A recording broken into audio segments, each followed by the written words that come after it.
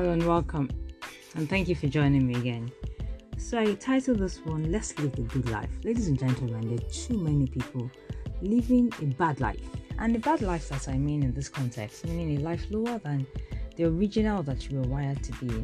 I dare say that there is no one in this life wired to be mediocre, wired to be low class, wired to be at the bottom of life. I believe very strongly, and I stand to be corrected, but I think I'm correct. I believe very strongly that when God created every one of us, He created us for a reason, a purpose, and for a major contribution to life and to humanity. And therefore, if we're able to take steps in that light, our life will be good, and we'll live. At least we'll be able to meet basic physiological needs of food, clothing, shelter, and then with proper information and education, we can take it steps higher. But I think that too many people live in a bad life, and when they eventually find out it's a bad life, too many people are scared of starting and living again. So how did I come by this topic?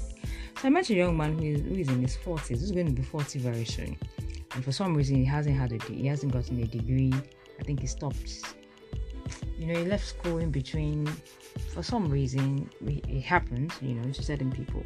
And he hasn't been able to go back to complete his program since then.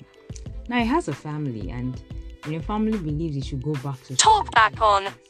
Email. Talk back off.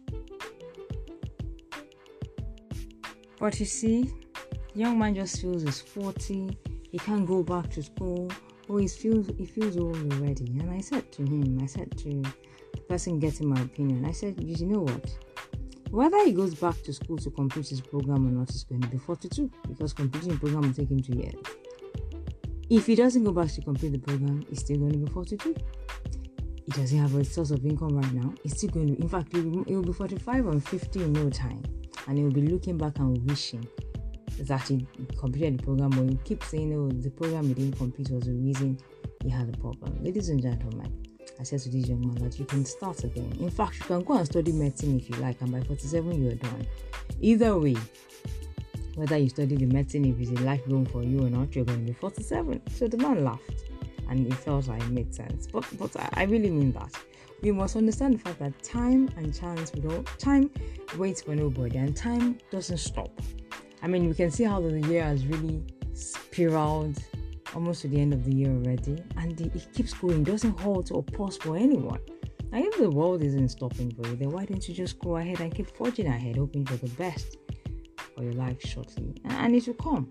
So I would say to you, don't be afraid to start again, so that you can live the good life you truly want and take steps in the life that you desire.